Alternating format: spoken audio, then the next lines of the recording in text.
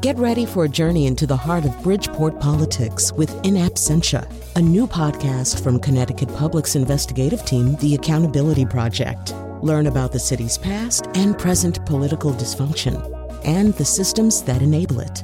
Tune in wherever you get your podcasts. Funding provided by Robert Yeager and the Tau Foundation. From Connecticut Public Radio in Hartford, this is Us in the Time of Coronavirus. What's it like to be in the hospital with COVID-19 for 7 weeks, 2.5 of them being in a coma, intubated? The doctor comes in, she's like, if we have to put a vent in you, would that be okay to save your life? And I said, what? Then gun sales have surged to historic levels since the pandemic started. Every self-home defense shotgun, we sold them all out in a day or two. I hadn't seen anything like it in my life. So what's fear got to do with it? We'll become more familiar with this risk being around us. And generally when that happens, that sense of familiarity tends to make us a little bit less afraid. Plus, there's been a backyard chicken boom in the last 2 months. Find out why all the excitement with the chicken chick, Kathy Shea Mormino. Finally, words of gratitude from a 10-year-old Windsor resident. I'm Kyone Wolf. That's next on Us in the Time of Coronavirus, after the news. From Connecticut Public Radio in Hartford, this is Us in the Time of Coronavirus. I'm Kyone Wolf. A few weeks ago on this show, you heard how Gaylord Hospital is using the song Don't Stop Believin' every time they celebrate the release of a COVID-19 patient. I want you to meet one of them. After being hospitalized for 7 weeks, 2.5 weeks of which were spent intubated and in a coma, 42-year-old West Haven resident Anthony Spina came home last week. But a week before he was released, he spoke with me from his hospital bed at Gaylord. I asked him when he first knew something was terribly wrong with his body. It was the weekend of the 15th, my daughter's first birthday. I started feeling like a little tiny, but I didn't know if it was allergies or not. Tuesday morning, I get up and I had a low-grade fever. So I called up my doctor and said, I have a low-grade fever. What do you want me to do? And they advised me if it goes to 100.4 or 5, then call us and then go get tested. And then toward Thursday, I started developing kind of like a respiratory thing. So I didn't really know what was going on. So I called up my doctor again and they're like, well, how's the fever? I said, the fever is still the same.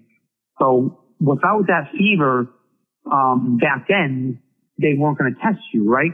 It was still new, the whole COVID-19 thing. They weren't going to test you. So I woke up Saturday morning, I couldn't breathe. So my wife pulled up Teladoc. The Teladoc put me on the Z-Pack and inhaler. It didn't do anything for me. And then Sunday morning, I went to Yale and I had 80% oxygen in my body.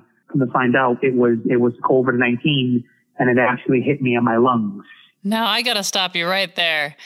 What is going through your mind? Because you are seeing, the news, you're seeing probably stuff on social media, you're hearing so much swirling around you about this disease that so many people are stressed out about. And what's going in your mind?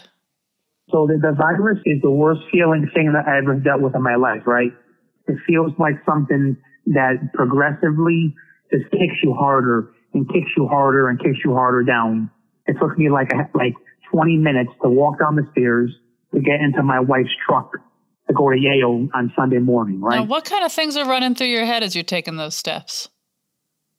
I'm saying to myself, what the hell is going on with me? I never felt this before. I never had any kind of respiratory issues at all with anything, right? You just feel like you're not right. Okay. Everything is off. It was kind of scary. And then I got to the emergency room. I had 80% oxygen.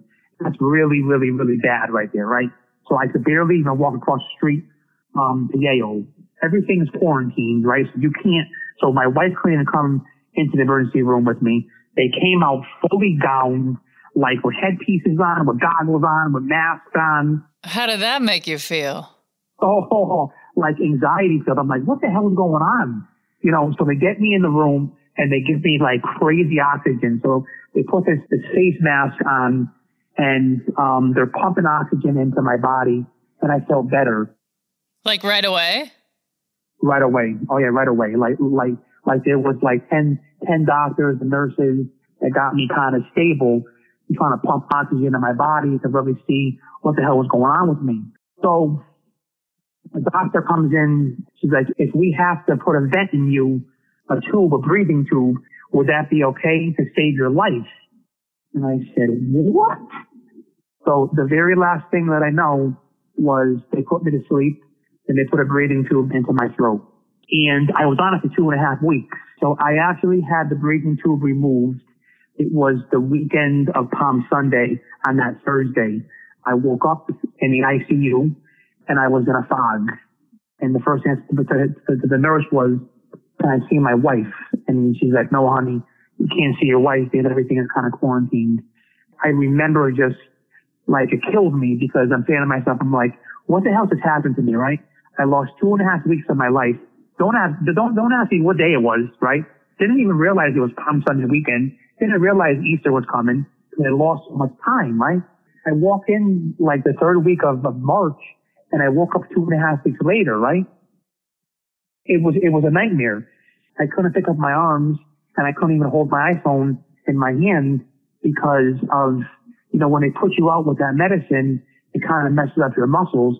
And when you're sleeping for 2.5 weeks like that and you're out, like your muscles fall asleep, right?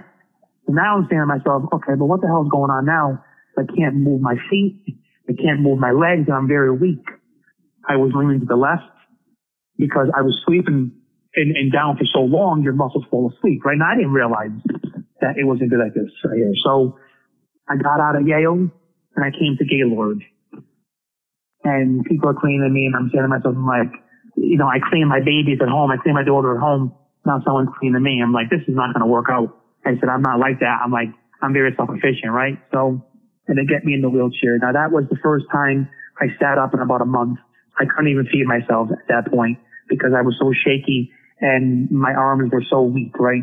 So they sent me dinner and then I went back into my bed. I had a good night's sleep. So first day I was in therapy, I actually got up on the bars and I actually started walking with the bars. I wasn't real good at it, but I started, right? And every day I'm in like 5 therapies and I'm progressing. I'm giving myself my own shower now, brushing my teeth, going to the bathroom and toilet bowl. I'm dressing myself in the mornings now for the whole day. It's actually a blessing over here because they got me back to normal. And next week is going to be my discharge date over here. What's the date?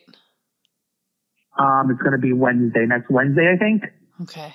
It's going to be pretty emotional because it got me back up and I'm walking and I'm feeling better. I'm still a little rubbery. My legs and everything, my muscles, that'll go away probably in a few more weeks. But, I'm definitely ready to go home, continue rehabbing and, see my family. It's been a ride. Was there any point where you thought you would die? When I heard that I had to be in a breathing tube, I said to myself, oh boy, I don't know if this is good or bad. To be honest with you, I felt like such crap that I just said, screw it. If you got to put in a breathing tube for me to breathe, just do it. I had no idea about the repercussions, about what was going on. And I woke up 2.5 weeks later. I'm telling you right now, it feels like someone's kicking you down more and more and more and more. And it just takes the energy out of you. My advice to everybody, all the listeners, everybody else, is take care of yourself and don't go around big crowds. And even if they open up the state, like wear your mask and just be easy because you're not going to want to get this thing probably in the weakest format. My biggest concern is this, is that nobody would be held accountable for this virus. I want to have somebody held accountable for the time I lost, the mental anguish of myself, my wife, my children, my mother, my father, my brother. They were in the trenches. I slept and they were crying. Like, who's going to be held responsible for that right there, right? Do you think that, when big, scary things happen in our world and in our cultures, a lot of times people feel defined by that trauma. And so do you think that for the rest of your life, this will be a defining experience for you? I really truly feel that I'm going to take my health much more serious. If I feel something, I'm probably going to go to the doctors. probably a lot more now. I'm not going to take it for granted. Now, as far as having it in the back of my mind, it'll always be there. This whole thing, they show me, though, who's my friends, who's my foes, strangers, people that I knew that were really and truly praying for me. It's a bad thing, but it's a very humbling thing. In terms of your mental health, because you just went through a lot with your body, and that includes your brain, and you are probably going to be angry, too, that you had to go through this. And, how do you hold someone or something accountable for this? And so I wonder, when it comes to your mental health, do you have plans to take care of your brain? So I do have a therapist, and when I get home, I'm going to Skype him probably a few times a week. And, the whole thing doesn't bother me per se that I was put out for 2.5 weeks, right? Now, it might be a little different when I get home, but I accepted what happened to me, and if I don't, move ahead, that's when depression can set in, whatever it is. And I'm not going to go that route. I got a very strong support system. My mental health is fine, but I am going to take care of it, further. What would you like to say to the people who have been helping you out at Yale and at Gaylord? What do you need them to hear from you before you go? I'd like to say thank you to everybody from the day I walked into the emergency room for being caring to my wife and my family. The level of caring nurses from ICU, the step-down program to everything, they didn't lose a beat, right? When I couldn't pick up my arms, they fed me, they bathed me. They gave me words of encouragement, and I left out of there, right? I wish everybody in America will get better. If they have this right now, be strong and just pray. Who do you want to play you in the movie? Like a movie star? Yeah. I don't know. Probably Joe Pesci. Joe Pesci? I would say Tony Soprano. But he's dead. He's dead, so we can't say him. No, that's a no on that. That's a negative. Yeah, but probably someone like Joe Pesci's character. It's not a stretch to imagine that, my friend. Not at all. That makes a lot of sense. That was Anthony Spina. I'm happy to report that on May 6th, he got his one final treatment from Gaylord Health. Don't Stop Believin' played as he was wheeled out of the lobby past cheering health workers and into the arms of his family. I caught up with him this week, and he's happy to report that he's just started driving again. Up next, fear, especially during a pandemic, is a hell of a drug. It makes us stock up on toilet paper, successfully isolate ourselves, and buy a lot of guns. After the break, find out what it's been like for one gun store manager, and find out how fear can be a paralyzing agent and a powerful tool. That's us in the time of coronavirus. After the break.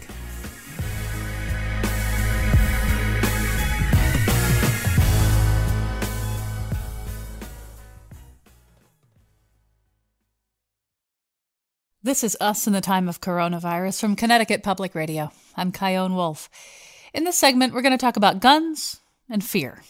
Guns and ammo sales have set records since the pandemic started. And sure, maybe some people want long guns to hunt for food, so they don't have to rely on navigating the grocery store aisles, but as you'll hear, many people are buying guns for home defense. For this episode, I reached out to over 10 gun stores in Connecticut. I told them I wanted to know what kind of changes in buying trends they were seeing since the pandemic started. Only one agreed to an interview. And that says to me that there may be some tension between gun owners and the media. I appreciate that Kyle Overturf agreed to the interview. He's the general manager of Blue Trail Range in Wallingford. Along with their shooting range, they sell guns and ammunition, and they provide all sorts of gun training and certification programs. I asked Kyle to give me a little context around what he'd seen before in terms of guns and ammo purchases and what he's seeing now. I've only been in this industry for about 2 years. Prior to that, I was actually a state game warden. I was with Connecticut's Environmental Conservation Police for 32 years. The last 8 years of my career, I was the colonel of the agency. So I was sort of on the other side for quite a while. But I hadn't gone through the issues they had after Sandy Hook with the purchasing or after 9/11. I think those are the two other big times that I know people in the industry talk about. But as in there was a rise in gun purchases. The rush of purchases. But from around like St. Patrick's Day to the 23rd, I went through about 4 or 5 months worth of ammo in 5 or 6 days. I hadn't seen anything like it in my life. every home defense shotgun we had, the vast majority of our, like what we would classify as either self-defense or everyday carry pistols and handguns, they just went. I could have sold every home defense shotgun. I've never, we sold them all out in a day or two. It was a little weird.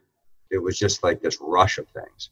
Yeah, and that's something that I really wanted to talk about, which is there have been historically surges in gun sales after mass shootings, Sandy Hook, of course, and also as a reaction to anticipated changes in gun legislation. After President Obama was elected, there was a big surge then as well. And now what you're seeing is completely reflected in the numbers nationwide.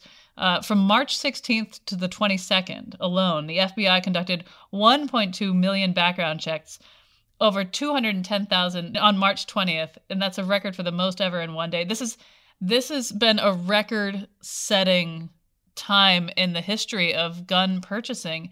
At the same time, arrest rates are down, crime is down, but I know that more goes into buying a gun than fear. There's a lot of reasons people buy guns. But tell me about the role that fear is playing. I do think a lot of it was the fear that it wasn't there. They weren't going to be available. It's almost what goes on at the grocery store. So it's a self-fulfilling prophecy. A little bit. You get, because they were kind of right. Yeah, you get this fear that things aren't going to become available. Because I don't really believe there was this real fear of, I need all these guns for home protection because there's going to be mass riots in the streets and people are going to storm our homes and things like that. I think it started out as gun stores are going to close on the 23rd, or they're going to lock down and not be able to get the ammunition I want or the firearm I want. If I don't go out and get it now, it's not going to be available again. I can remember the availability, but in a week from my distributors went from no issue to gone, just gone. I hear you on the grocery store analogy completely, because it's availability. If these stores are going to be shut down, you got to stock up. And that makes sense as to why ammunition would go up. Yeah. But these are two different things that sort of do overlap. Why more? There was a different concern that I could see people who, a lot of people came in looking. There were a lot of first-time firearms buyers that wanted a firearm for self-defense. There was some fear involved that, they weren't sure what's going to happen in a week, 2 weeks, 3 weeks, and wanted that availability for self-protection. There was some concern. They didn't know how far this was going to go. I really think people were concerned about it. Connecticut seems to be flattening and maybe getting a little bit better, but I think there was a time there, especially that third week in March, that people were getting very concerned. People were very concerned. I've heard people say, I don't want a gun, but I'm thinking about getting a gun. It's this weird, straddling of, I don't want to have to buy a gun, or I don't want to live in a world where I need to feel like I need to protect myself. Do guns make people feel safer? I think for a definite segment of the population, I think it does. Because there's a friend of mine who always thought that, police officers need guns and people who are well trained should have guns. And he didn't want a gun until this started. He's like, I need to get my pistol permit. And after I get my permit, I don't know if I'm really going to want one in the house. But for the first time, I've seen him start really thinking about buying a firearm and wanting a firearm in the house just in case. And there should be a lot of thought process and training, and you need to be very comfortable before you do that. Yeah, you put your finger on something I really wanted to talk about too. My brother is a really great marksman, and he owns a few guns, and every night before he goes to bed, he practices putting the gun together and shooting, and that sort of home defense, just that practice of being able to defend his home when his adrenaline's going and his heart is racing and he's not sure if it's happening or not. So he practices, and he's very well trained, and it's pretty cool to see. And I talked to him after everything started getting crazy with the pandemic, and he said, there's nothing that scares me more than someone who is untrained with a gun. And I completely feel him on that. And so for the people who are interested in getting a gun for self-protection because of whatever their perceived fears are about the future in this pandemic and how our society is going, how do you get well-trained and how do you stay well-trained when maybe going to a range all the time, anytime you want, may not be the option right now? What you talk about and what you're talking about your brother as far as muscle memory and adrenaline rush and tunnel vision and auditory exclusion and memory lapses, people can't dial 911. And when you get an adrenaline dump, anything with a fine motor skill, you're going to lose. You have to take that very seriously if you're going to carry a firearm every day and going to use it for self-protection. We're not doing any private instruction just because of the social distancing issues. And we're doing our pistol permit classes, the classroom portion, virtually. And as soon as the things we feel safe with the social distancing issues, we'll start up the live fire portion again. Let's say I've never fired a gun in my life and I want a gun for home security. How would that conversation go? How would that process go in terms of background checks? Like, would I walk out that day with a firearm? What would happen? And what would we do in terms of like, I don't know what I'm doing with this piece of equipment. How do we make sure I don't do something stupid? We start off with a conversation. The first thing we ask is, what do you want the firearm for? We do a lot of questioning. Are you going to carry it every day? Is this just for your home defense? Is it for target practice only? And then we'll start working with the firearm with you. We have a variety of ones you can actually rent or work with one, or actually go out onto the range with one of our instructors and work with that, or work with 3 or 4 to see which one you like the best and help you make that decision. So the first thing we're going to ask is to make sure you have the proper permits in Connecticut. So Connecticut's sort of tiered. There's the Connecticut pistol permit, which allows you to purchase long guns, handguns, and ammunition. Then there's what's called a long gun eligibility certificate, which allows you to purchase a long gun, such as a shotgun or a rifle, and ammunition. Then there's something called a ammunition certificate, which allows you just to buy ammunition. So if you come in and make it easier with a pistol permit, means you've gone through a NRA or equivalent basic firearms training class, which has to include live fire. So you have had some experience with handling a firearm. So if I walked in and I was like, hi, I've never done this before, I want to buy a gun, and I don't have that just to start, you'd be like... Not so much. You're not going to walk out with a gun today, but let's talk. Absolutely. So what we'll do is we'll talk, have a discussion. We hold the NRA basic pistol classes here. And before you even fire a round, we teach stance and grip and sight picture and trigger control. You do some dry firing exercises. So you're very comfortable before we even put a live round in the chamber. In this area, what do you think people get wrong about the gun industry? I don't think there's enough acknowledgement for the amount of safety and training and good work that the people that are truly vested into this industry work at. The National Shooting Sports Foundation, they have all the different programs for safe storage, suicide prevention, to train firearms dealers to recognize straw purchases. So firearms dealers work very hard to ensure that not only are people trained, they're doing things the right way, safe and also safely. Here at Blue Trail, we have a junior rifle program. At Xavier High School, where my son shot, and we had 30 freshmen try out this year, come and shoot.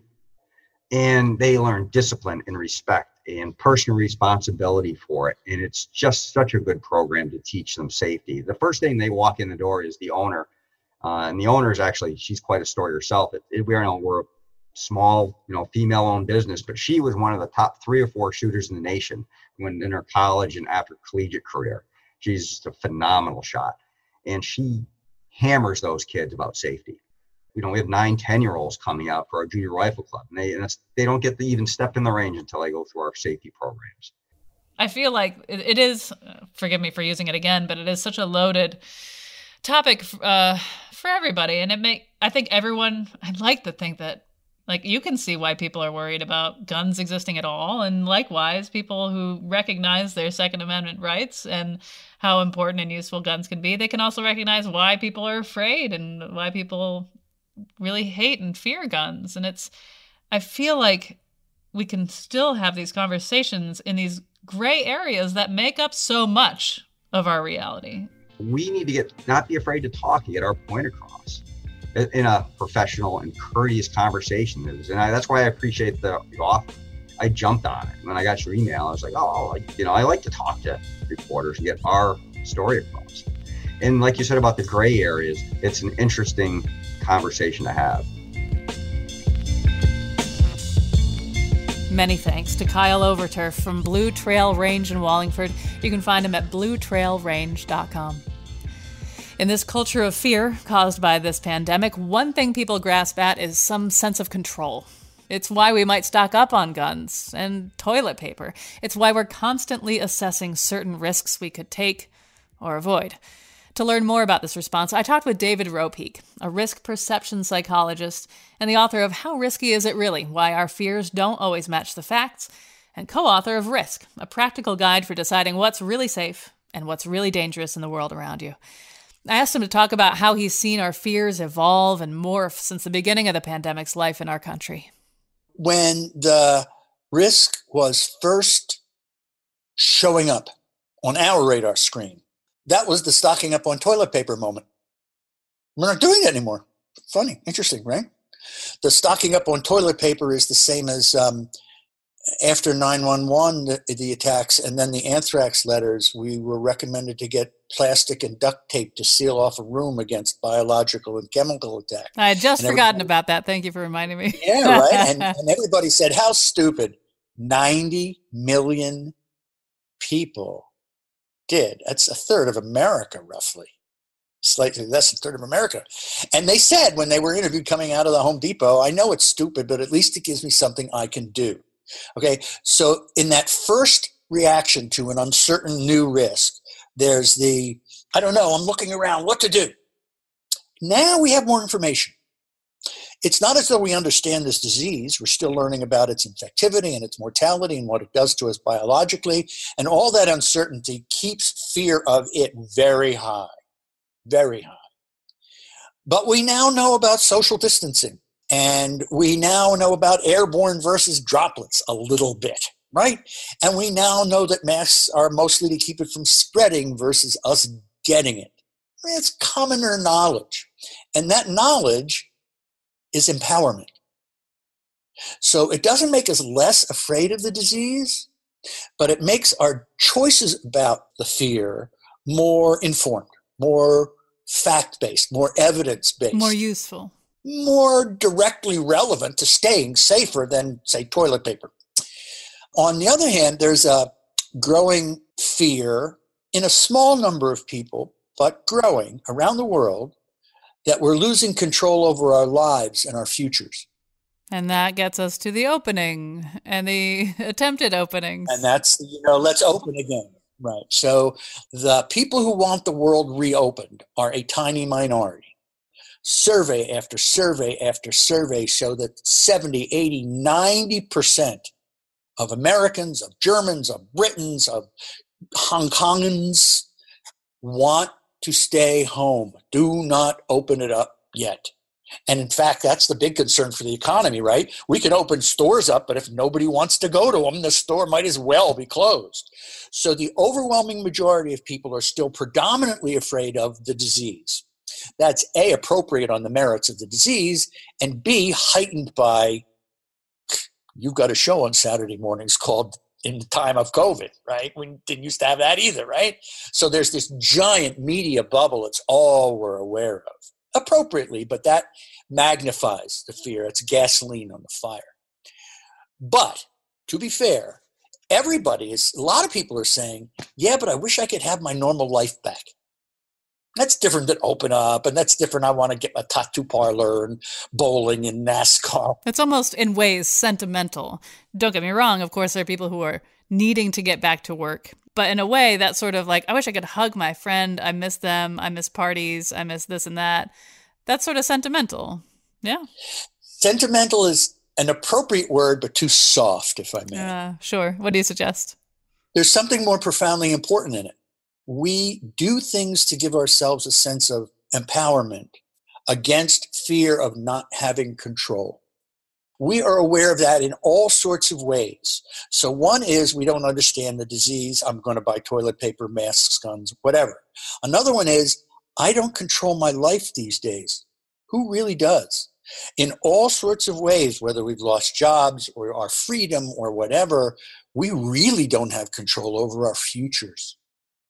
So the wanting to have control over our lives more and futures, and the lack of social contact now is starting to eat at the fear of the disease. So that's still high, but here comes another fear to kind of get on the seesaw with it, balance it. And, there are a lot of people who are willing to stay home, but boy, they wish they could go back to the playground at least, or have a little bit more freedom left. So that's a shift that I think is we're starting to see going on all around the world. I wonder at what point that fear will be used to get us out of this versus how that fear may be used to dig us in deeper. So I don't dare make this prediction as any kind of a knowledgeable, here's what's going to happen. But here is what has happened in the past in roughly similar circumstances. Roughly. This is new in a lot of ways. We'll talk about them in a minute. You remember after 9/11, everybody said the new normal? Oh, no, now we're in the new normal, the rage of terrorism and the TSA and security theater at the airports. And for weeks and months and years, we remained more acutely aware of another terrorist attack. Where is it going to be when? As time goes on, and we see that those are rare events, awful when they happen, still a threat, but rare, we reduce the brightness of that blip on our risk radar screen. The normalcy, the familiarity tends to take a little bit of the edge off, or more than a little bit of the edge off the worry. Now, in this case, it's a disease, and it is a global disease, and it's going to spread over there and then come back here, and it's going to be around for years, short of a vaccine. And that's a year and a half away anyway. So this threat is going to be staring us in the face. And in tangible ways, people around us are going to be dying. I know people who have died. And that's going to keep the fear more acute than terrorism. So that's why the analogy isn't perfect. But over time, what has overwhelmed us as this first wave, this, oh my God, the world is shut down. There will be partial reopenings. There will be baseball again on TV, if not in the stands.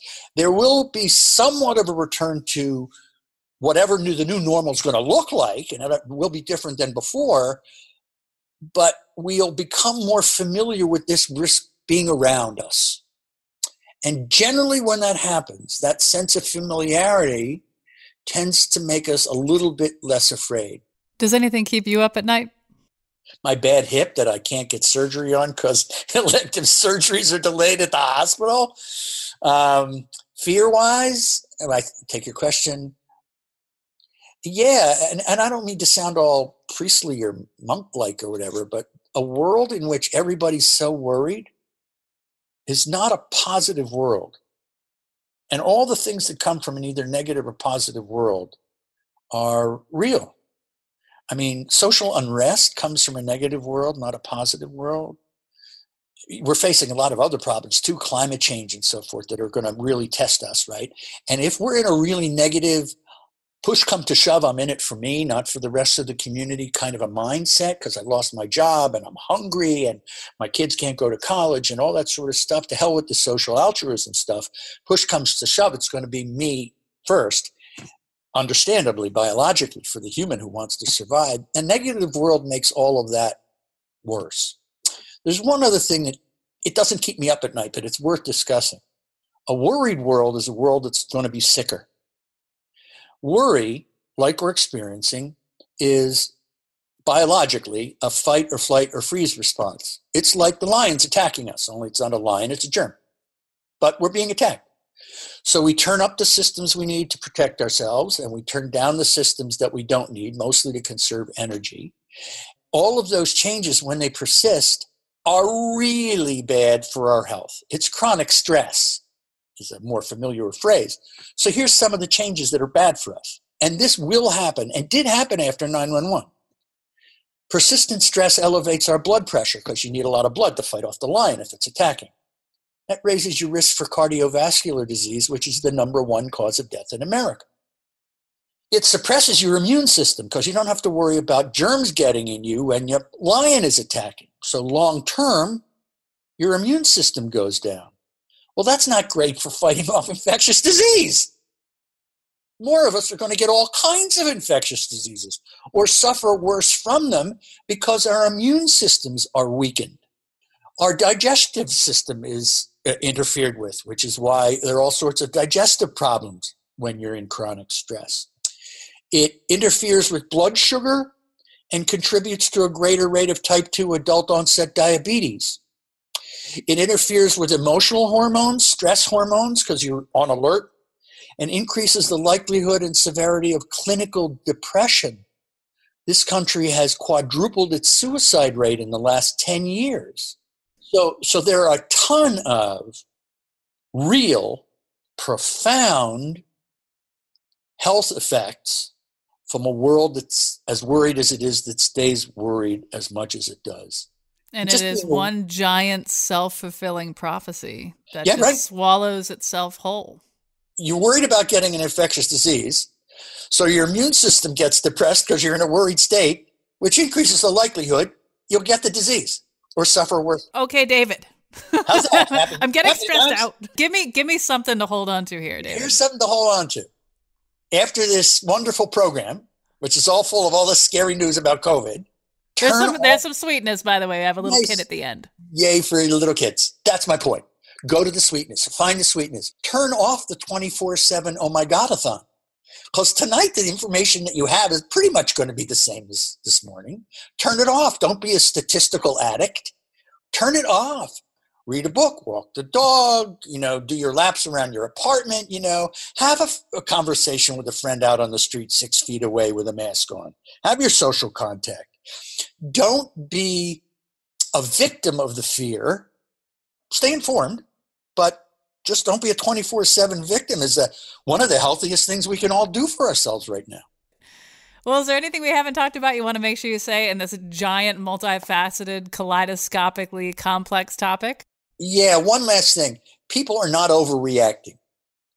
A lot of people like to say toilet paper and guns and all that stuff are irrational and overreacting.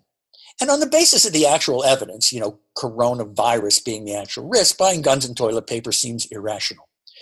But risk is a feeling. Risk is not an evidence-based, fact-based, objective, just what the facts tell us thing.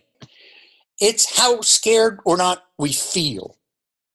We do things to protect ourselves that mostly work because here we are, right? We can get in trouble by overreacting. Toilet paper won't kill us. If you're careful with your gun, it won't kill you either. So when we do things to make ourselves feel safe, it's true that it doesn't match the evidence. And in that sense of the word, it's irrational. But I hate the idea of saying that people are being dumb or irrational or ignorant. No, they're just doing what we all do precautionarily to make ourselves feel safer. And we all have kind of the right to do that as long as it doesn't harm others. So kudos for people being normal, I guess.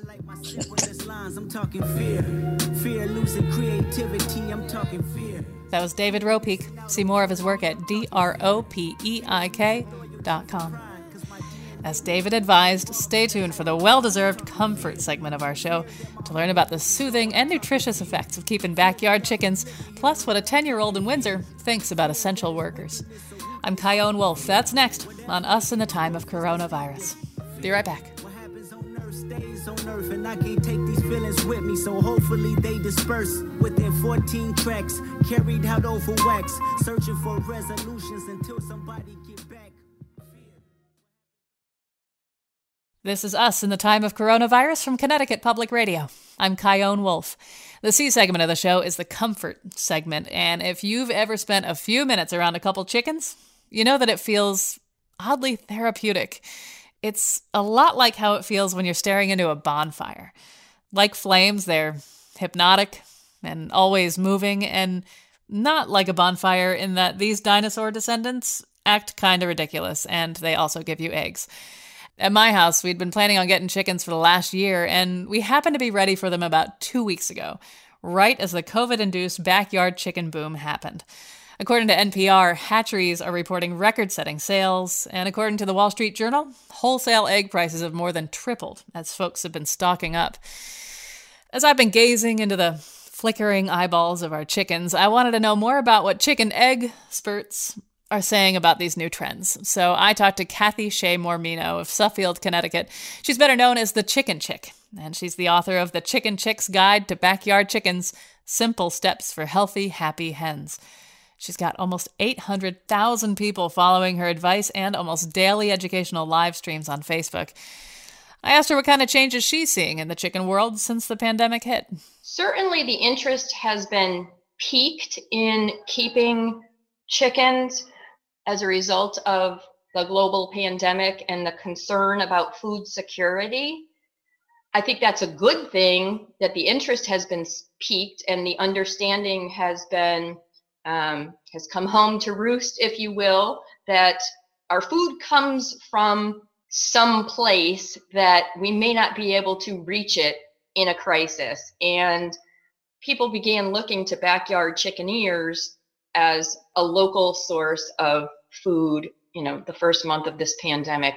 And so we stopped looking like the crazy chicken ladies in the neighborhood to people and started looking like smart, savvy, do-it-yourselfers. And, maybe that's not why many of us started keeping chickens, but certainly that is a valid reason to keep chickens. And so I have concerns with the fact that so many people have panic purchased live animals, many people who may not have the information necessary, the best knowledge of the best practices to keep them. Probably one of my biggest concerns is that people don't understand predator proofing and how to keep the birds safe from predators. So there's a lot of little subtle things like that you don't get knocked over the head with when you start keeping chickens that you should be aware of that can really make or break your experience. What's the best case scenario for you in this strange time where people are picking up this hobby? That people are leading fuller lives and experiencing something they would not have otherwise experienced. And maybe this becomes a lifelong way of living for them. Chickens offer all sorts of benefits beyond fresh eggs, including therapy. These animals are incredibly entertaining, wildly amusing, very relaxing to watch. And so, sitting out in the backyard with a cup of coffee or a glass of wine becomes a great way to just sort of wind down. For those who are thinking, maybe now is a really good time. I'm home all the time and it would be great to have fresh eggs. And what is the first step? Now, I imagine it would be checking your town's zoning rules, yeah? Call your zoning enforcement officer. That's the person who you're going to find what is allowed. You're going to want to know whether the type of animal is regulated, whether the gender of this animal is regulated. Maybe you can keep hens, but you can't keep roosters. Maybe you can keep 6 to 12. So there may be a number, there are usually offsets from property lines and from houses. So there are always regulations, and they may be in different places in your town. So that you might want to start with an experienced chicken keeper too to find out if they've been through it at all. It's all very municipality based, and every municipality is different. And the reason for that is rooted in the history of an evolution of zone laws generally. If you were to do like a house call and come over to someone's place and they are ready to get their chickens, they've got their coop, they have a run, they have the feeder, they've got a great waterer. What do you see in an enclosure, in a setup, and you think, yep, this will do? Some fundamentals, 101. We need a few hours here. So chickens have a core body temperature ranging between 104 and 107 degrees Fahrenheit. Remember that they're wearing down jackets on top of that all day, every day, all year long. People worry about them in the wintertime being cold.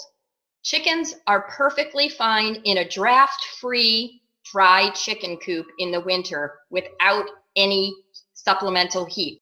Your chicken coop should have windows on all 4 sides. You need to have circulation in that chicken coop in the summertime. So I die a little death every time I see a chicken coop with a couple little slats on one side for ventilation. Ventilation is not the name of the game in chicken keeping. Circulation is, but in backyards, it's critical. Then there's the litter that needs to help you to manage waste and facilitate the cleaning of the coop. Either use pine shavings, those are the most commonly available and perfectly acceptable chicken coop litter, but I use sand.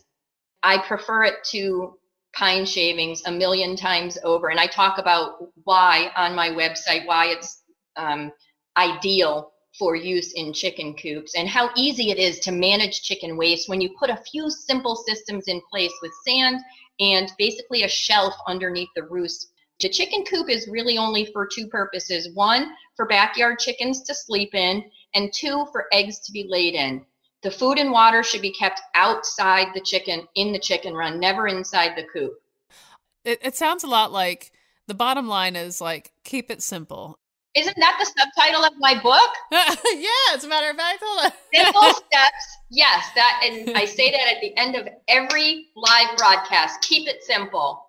Birds are easy. I talk about in my blog, there's 4 basic tenets of healthy chickens, and that's a nutritionally complete chicken feed, nothing else, clean water in clean containers all day, every day. There is no shortcut to clean water.